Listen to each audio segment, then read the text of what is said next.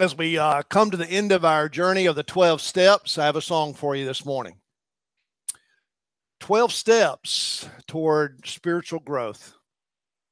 A deliberate, intentional exercise in growing up and becoming more mature.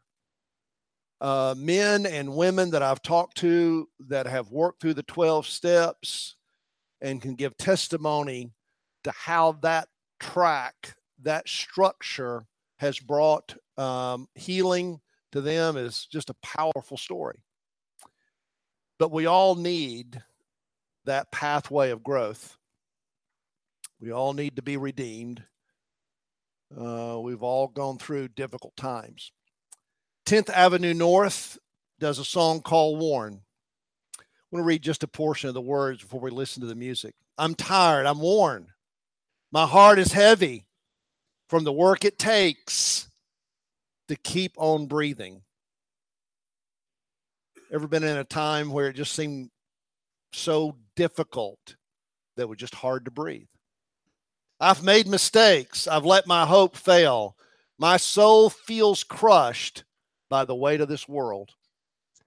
And I know that you can give me rest, so I cry out with all that I have left. Let me see redemption win. Let me know the struggle ends, that you can mend a heart that's frail and torn. I want to know a song can rise from the ashes of a broken life, and all that's dead inside can be reborn, because I'm worn. May you hear the voice of God through this song.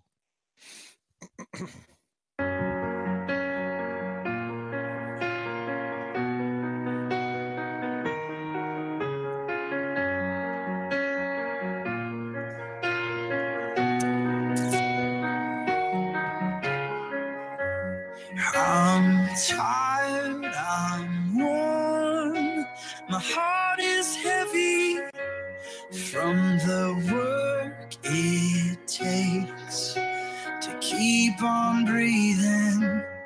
I've made mistakes, I've let my hope fail, my soul feels crushed by the weight of this world, and I know that you can give me rest. So I cry out with all that I have left. Let me see redemption win. Let me know the struggle ends, that you can mend a heart that's frail and torn.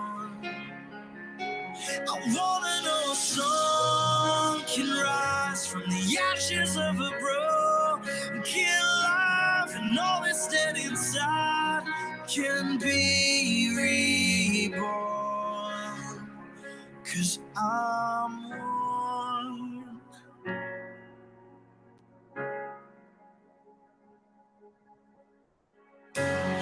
I know I need to lift my eyes up, but I'm too weak.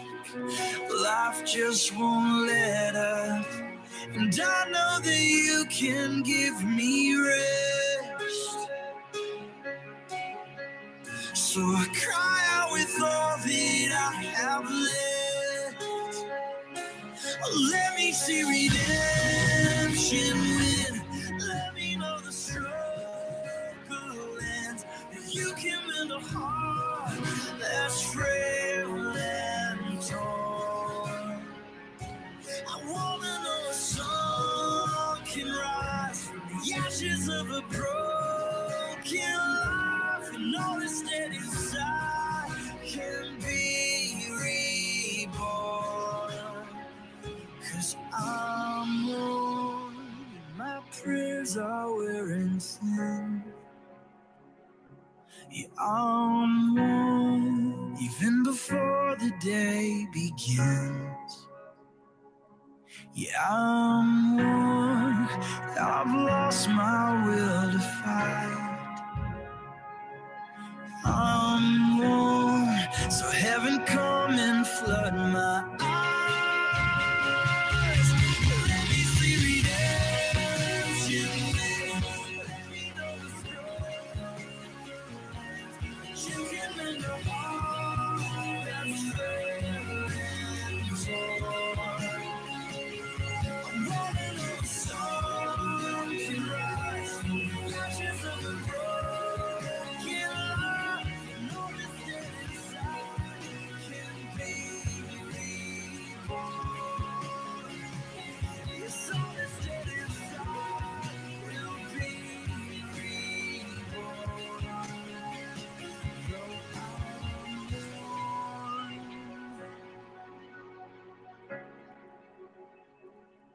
Yeah, I'm one.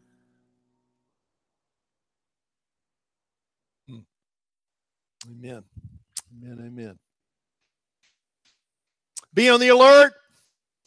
Stand firm in your faith. Act like men. Be strong. Words from 1 Corinthians 16:13. 12 steps, a classic model for spiritual growth. And today we come to step 12. Man, we need a drum roll.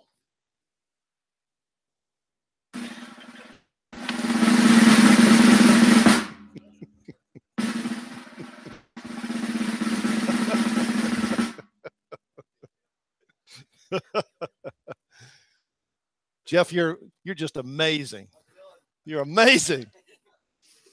Johnny on the spot. High speed C Spire broadband. Amen. How about that? How about that? Wow, guys, going through a deliberate and intentional process, spiritual growth.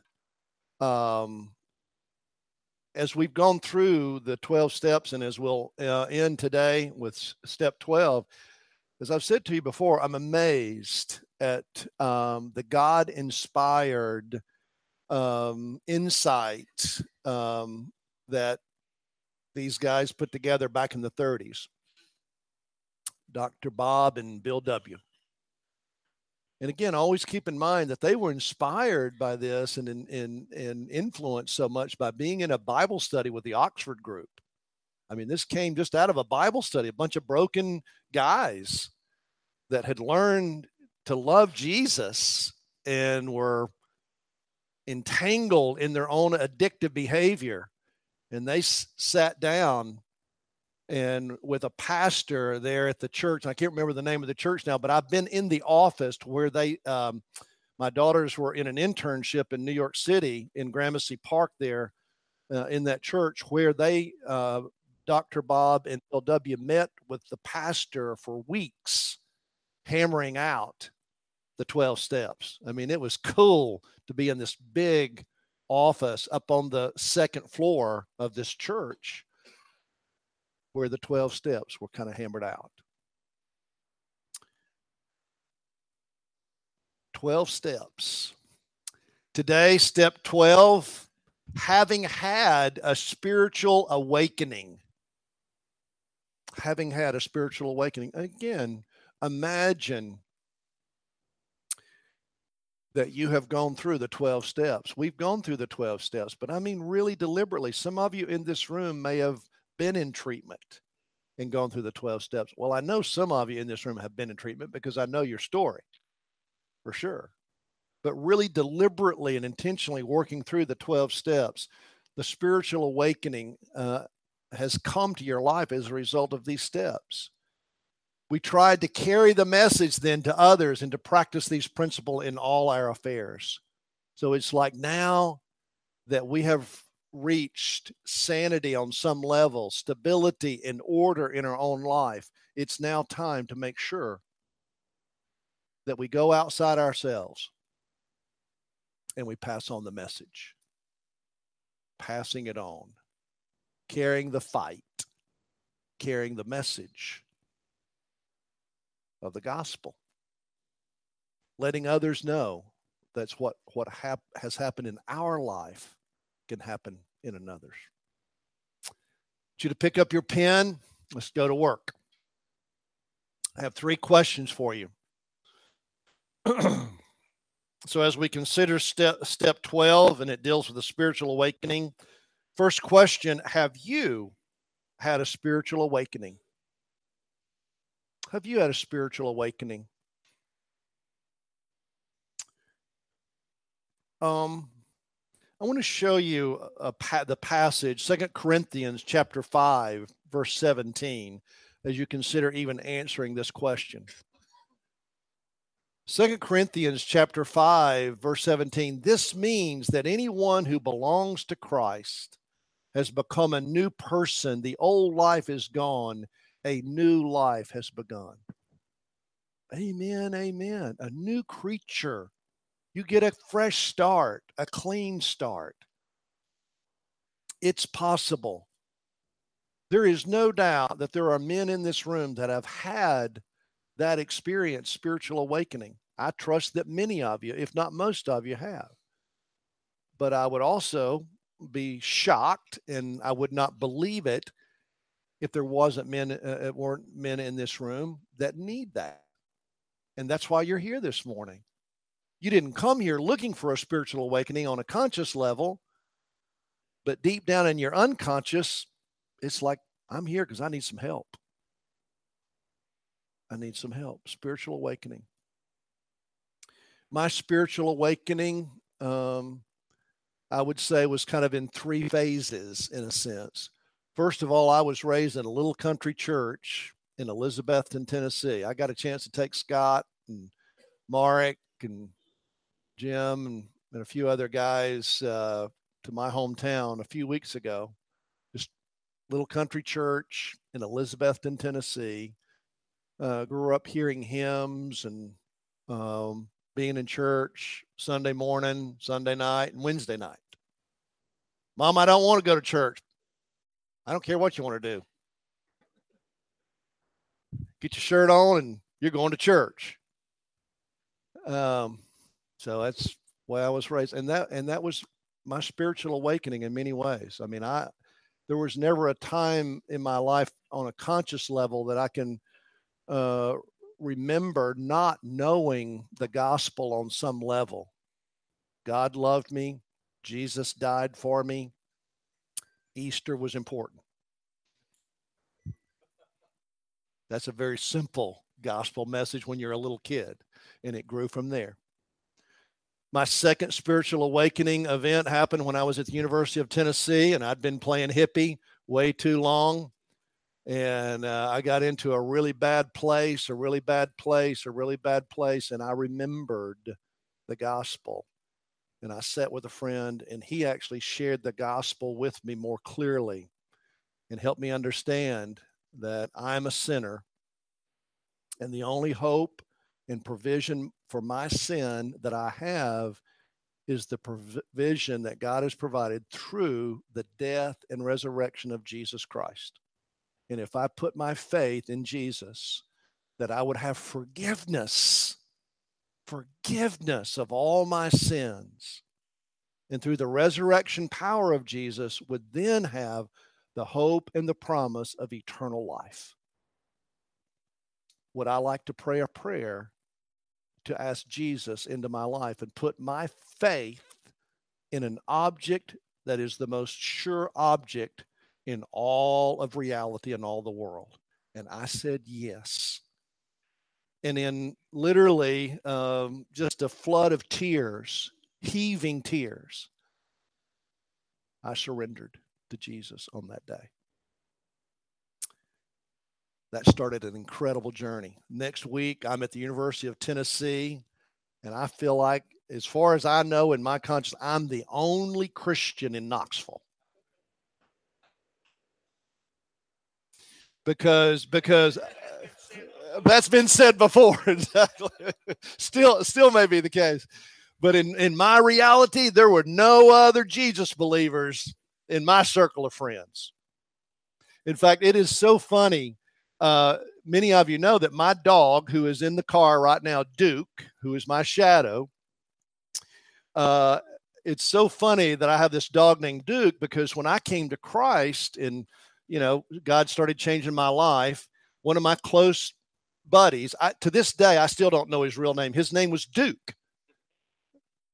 You know those buddies that they just go by one name, like Prince or something, I had those buddies. I still don't know his name, I think he had a mama and a daddy. Well, he was probably just dropped out of space. He was pretty spacey. But Duke pulls me in the bedroom in my apartment. He said, dude, just like that, dude, how did you do it?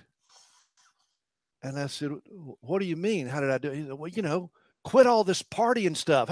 How did you do it? I said, well, I came to Jesus. He said, no, I don't mean all that religious stuff. I mean, how did you do it? I said, dude, that's how I did it. I came to Jesus. I had a spiritual awakening. Still's got some of those friends, I know.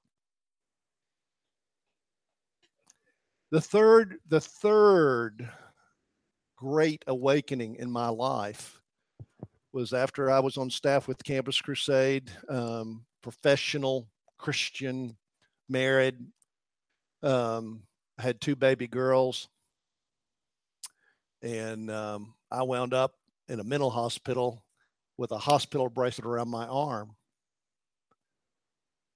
And man, I was broken. I think, this is not supposed to happen to Jesus followers.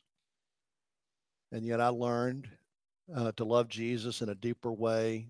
30 days in a facility. Yes, I am certifiable crazy. And God took me to another level of spiritual awakening in that. I've got a lot of training, got, graduate degrees and all that, but the best piece of training that I ever got was getting a hospital bracelet around my arm, because God really helped me to understand how to live wholly and not just isolated within myself, and how to be fully me. And I'm pretty excited about being fully me. I kind of like me. Carla says a little too much. But what does she know? Spiritual awakening.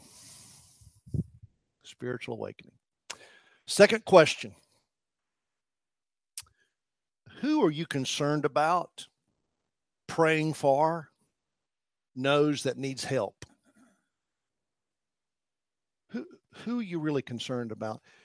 And gentlemen, if you can't think of anybody, I hope tonight before you go to bed, you'll get on your hands and knees and confess that. That's wrong. That's wrong.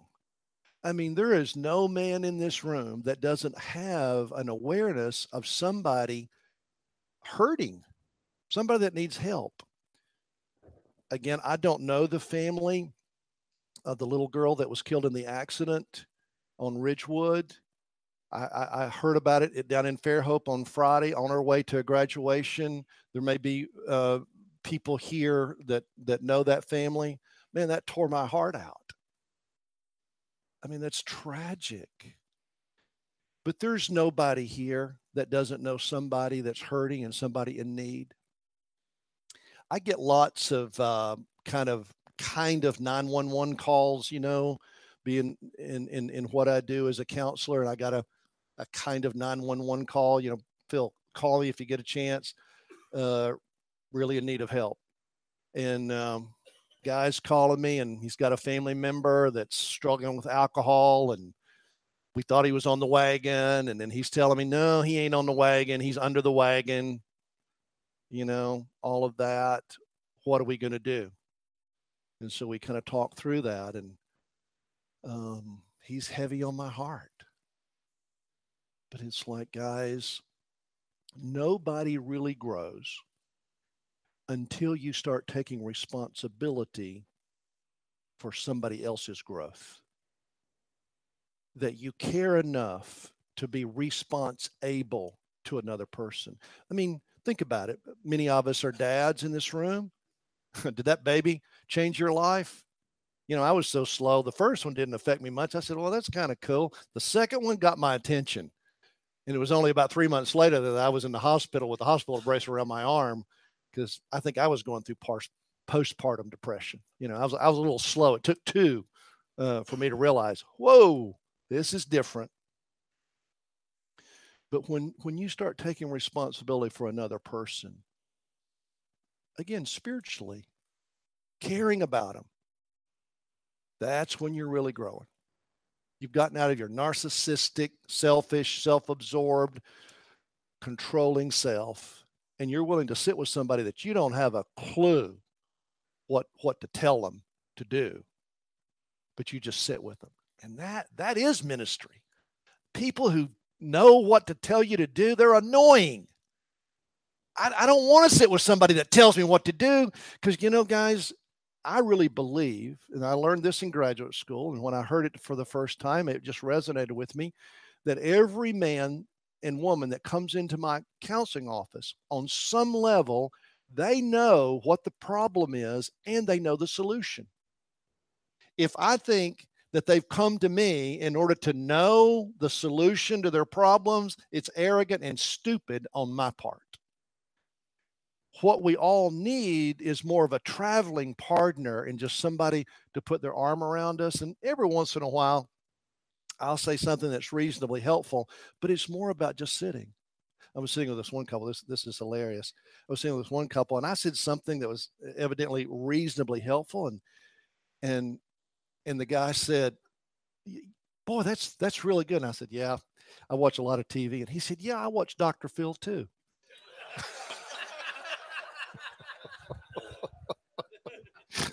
I thought that was hilarious.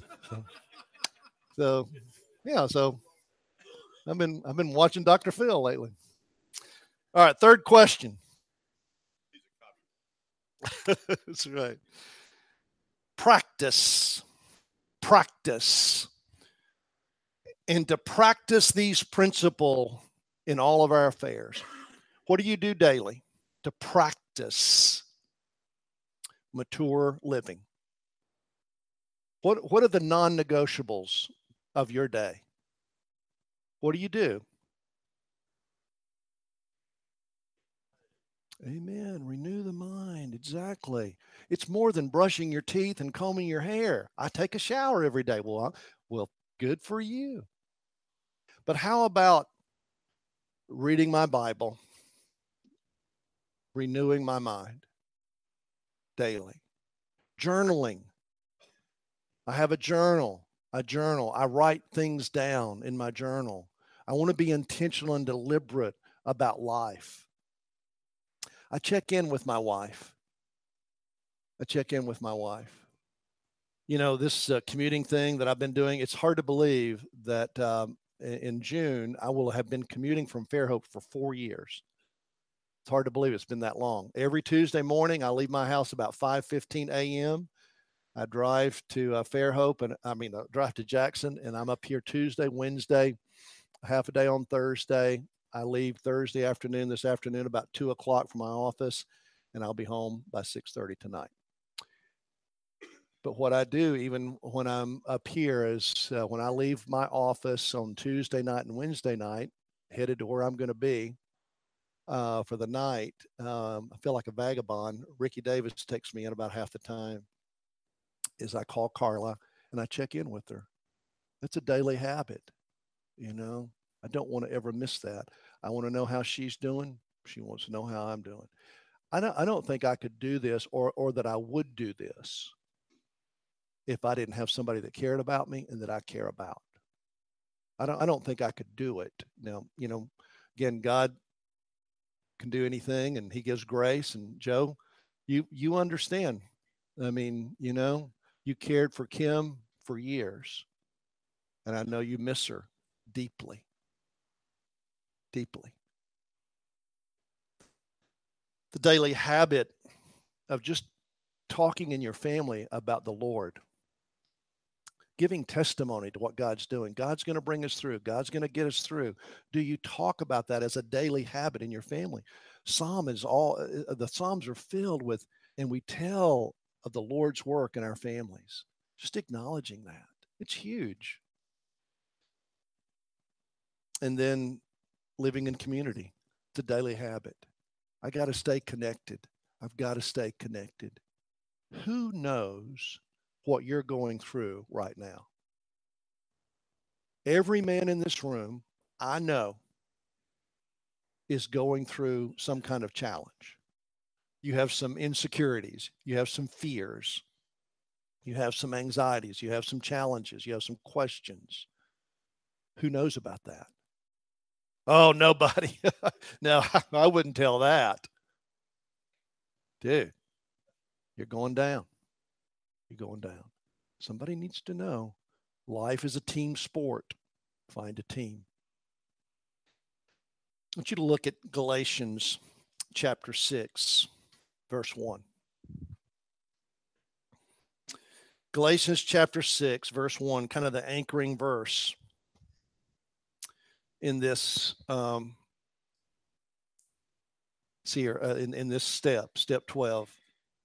Dear brothers and sisters, if another Christian is overcome by some sin, you who are godly should gently and humbly help that person back onto the right path. And be careful not to fall into the same temptation yourself. Now, that is a tricky verse.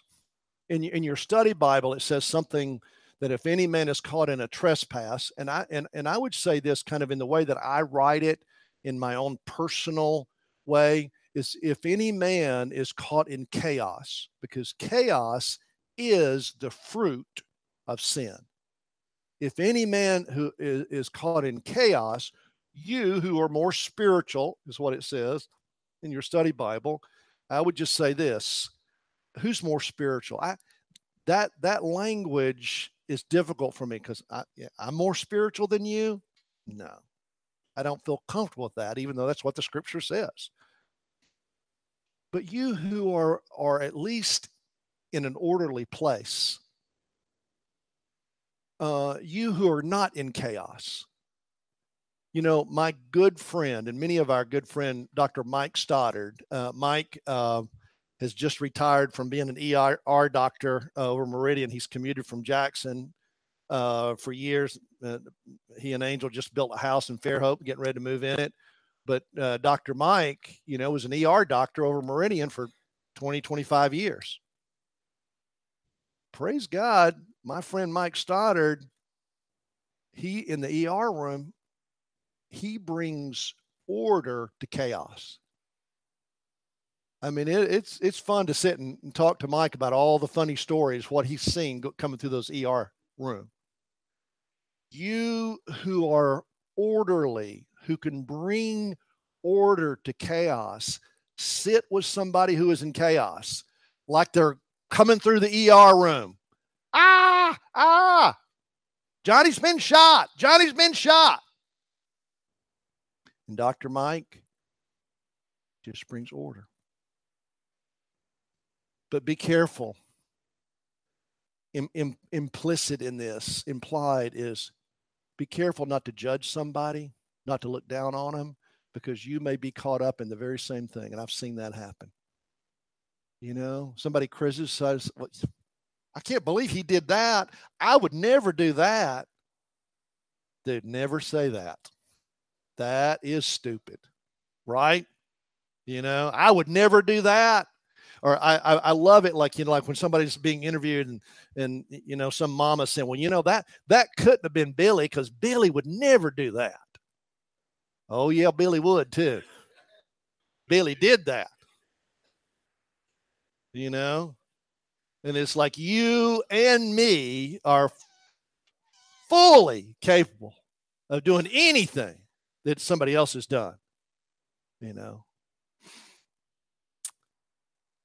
who do you care about? Who can you bring order to?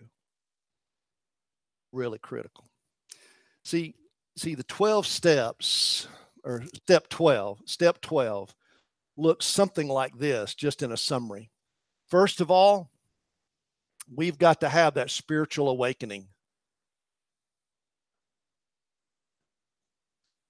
When I was at the University of Tennessee, and I was really in a dark, bad place. Too much chaos.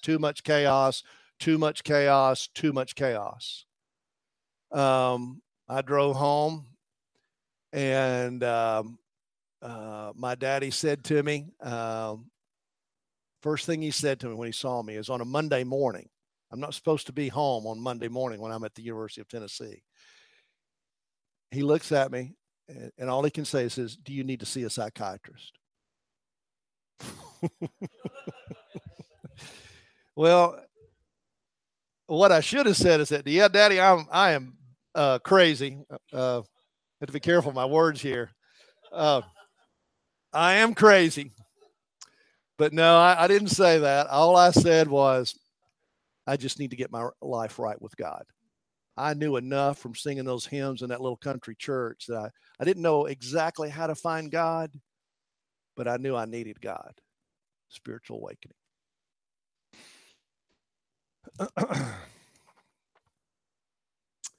And then somehow we are to get in the mindset to take the message and change the world. Change the world? Really? Jesus said that which I have given to you, teach others, make disciples. Guys, I would be serious with you. Do not tell me that you've had a spiritual awakening and you're not reaching out to others. I don't believe that's possible. I think you're like the old Indian that says you speak with forked tongue. You're speaking out of both sides of your mouth. It's like if you've had a spiritual awakening, you can't help but want to change the world and tell others. And then it's this idea of practice. Yeah, practice. Practice daily.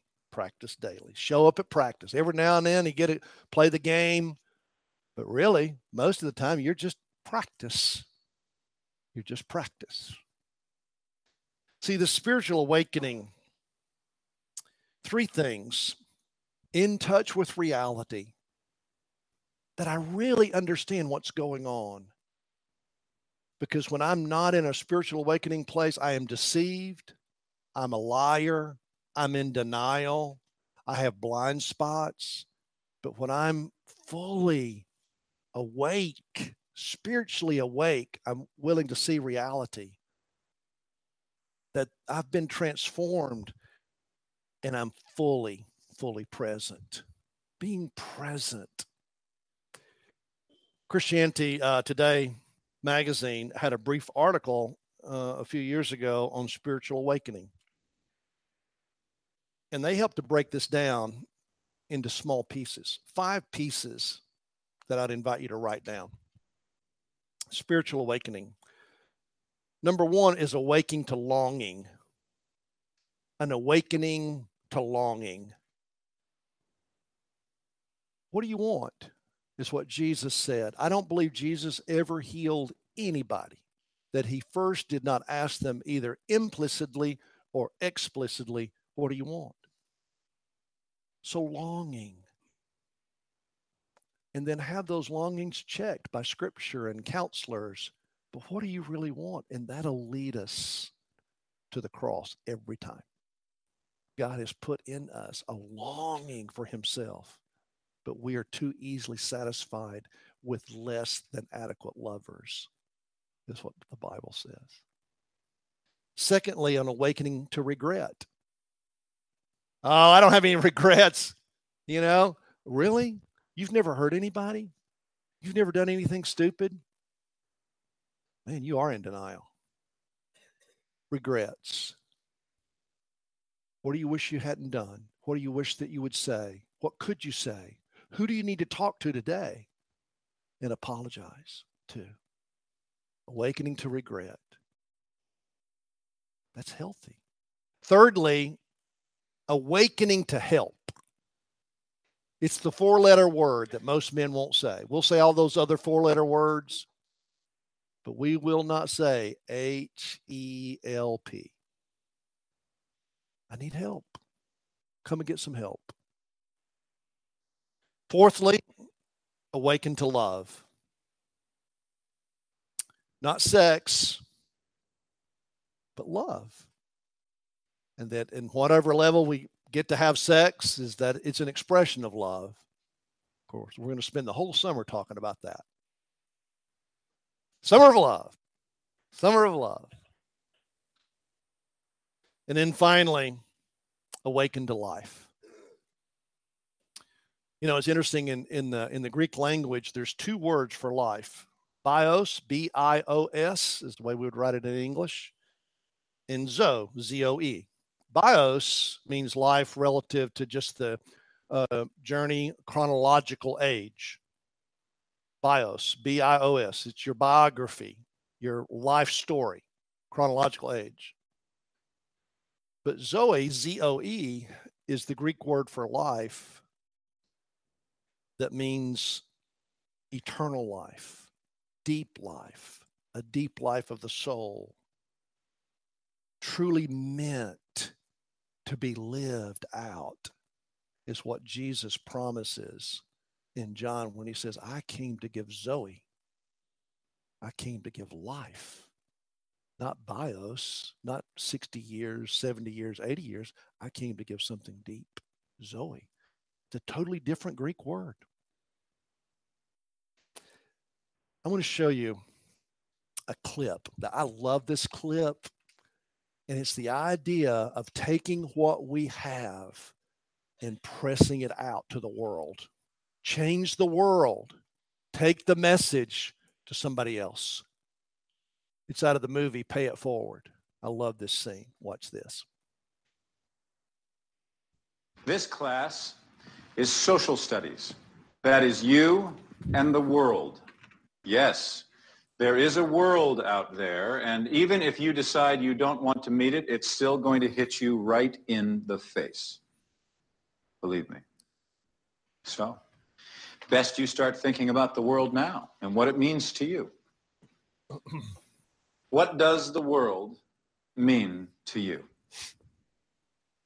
Come on, a little class participation here. Is it just this class you want to get out of? Your house, your street?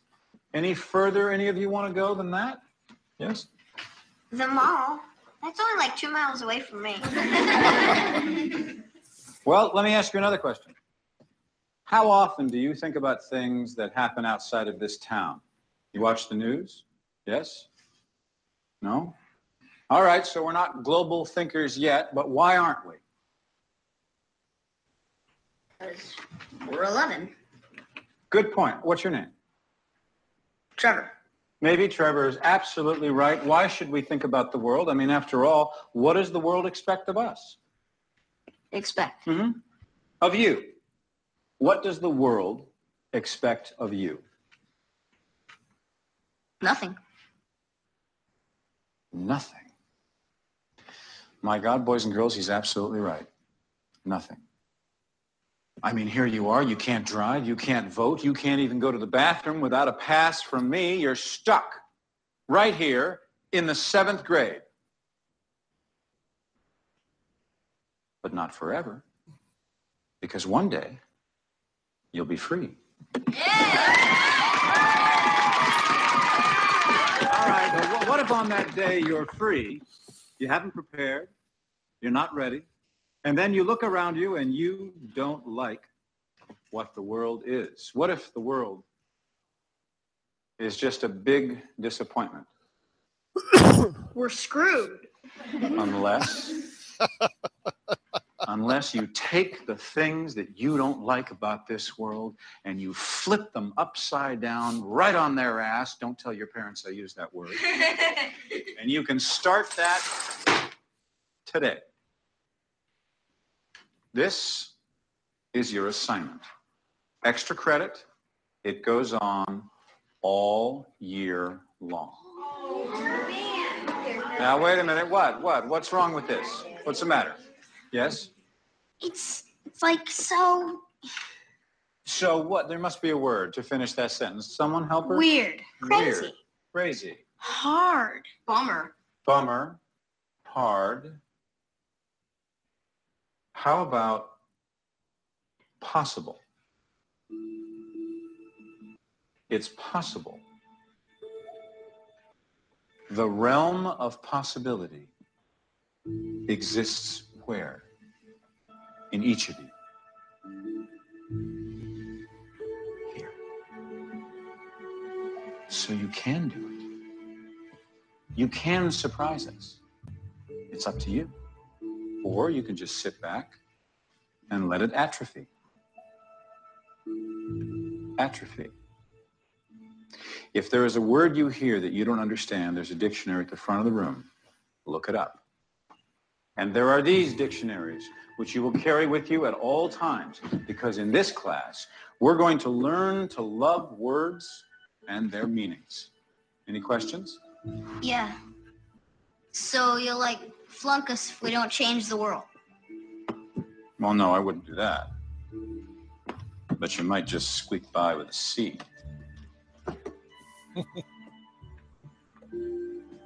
What'd you ever do to change the world?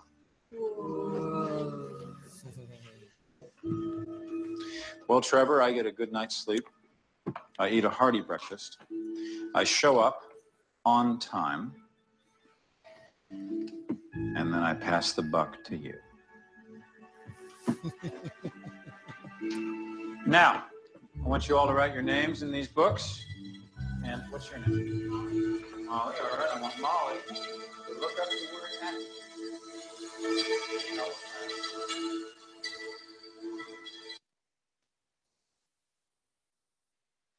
Gentlemen, we are called to change the world. Not out there, not way over there, right here. People that you know, people that you'll talk to today, hurting people that you know.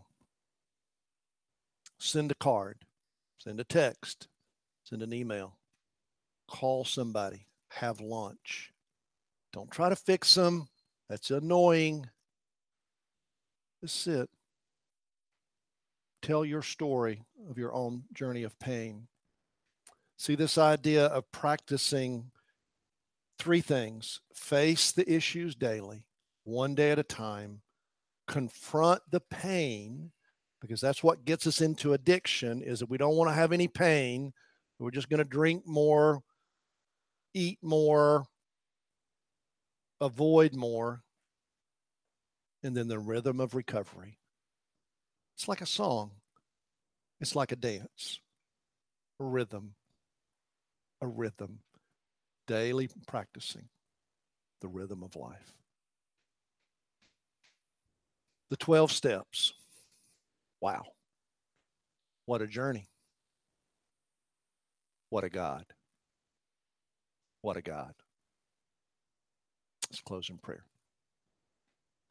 Father, you are amazing. You're amazing that you've given us your word. You're amazing that you give us people in our lives that father us, that mentor us, that care for us. You've given us hurting people in our lives for us to care for.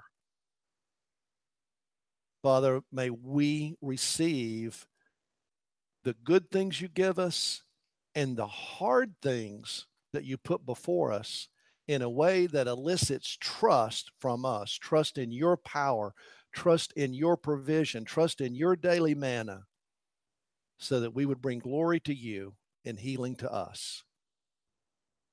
In the wonderful and beautiful name of Jesus, we pray.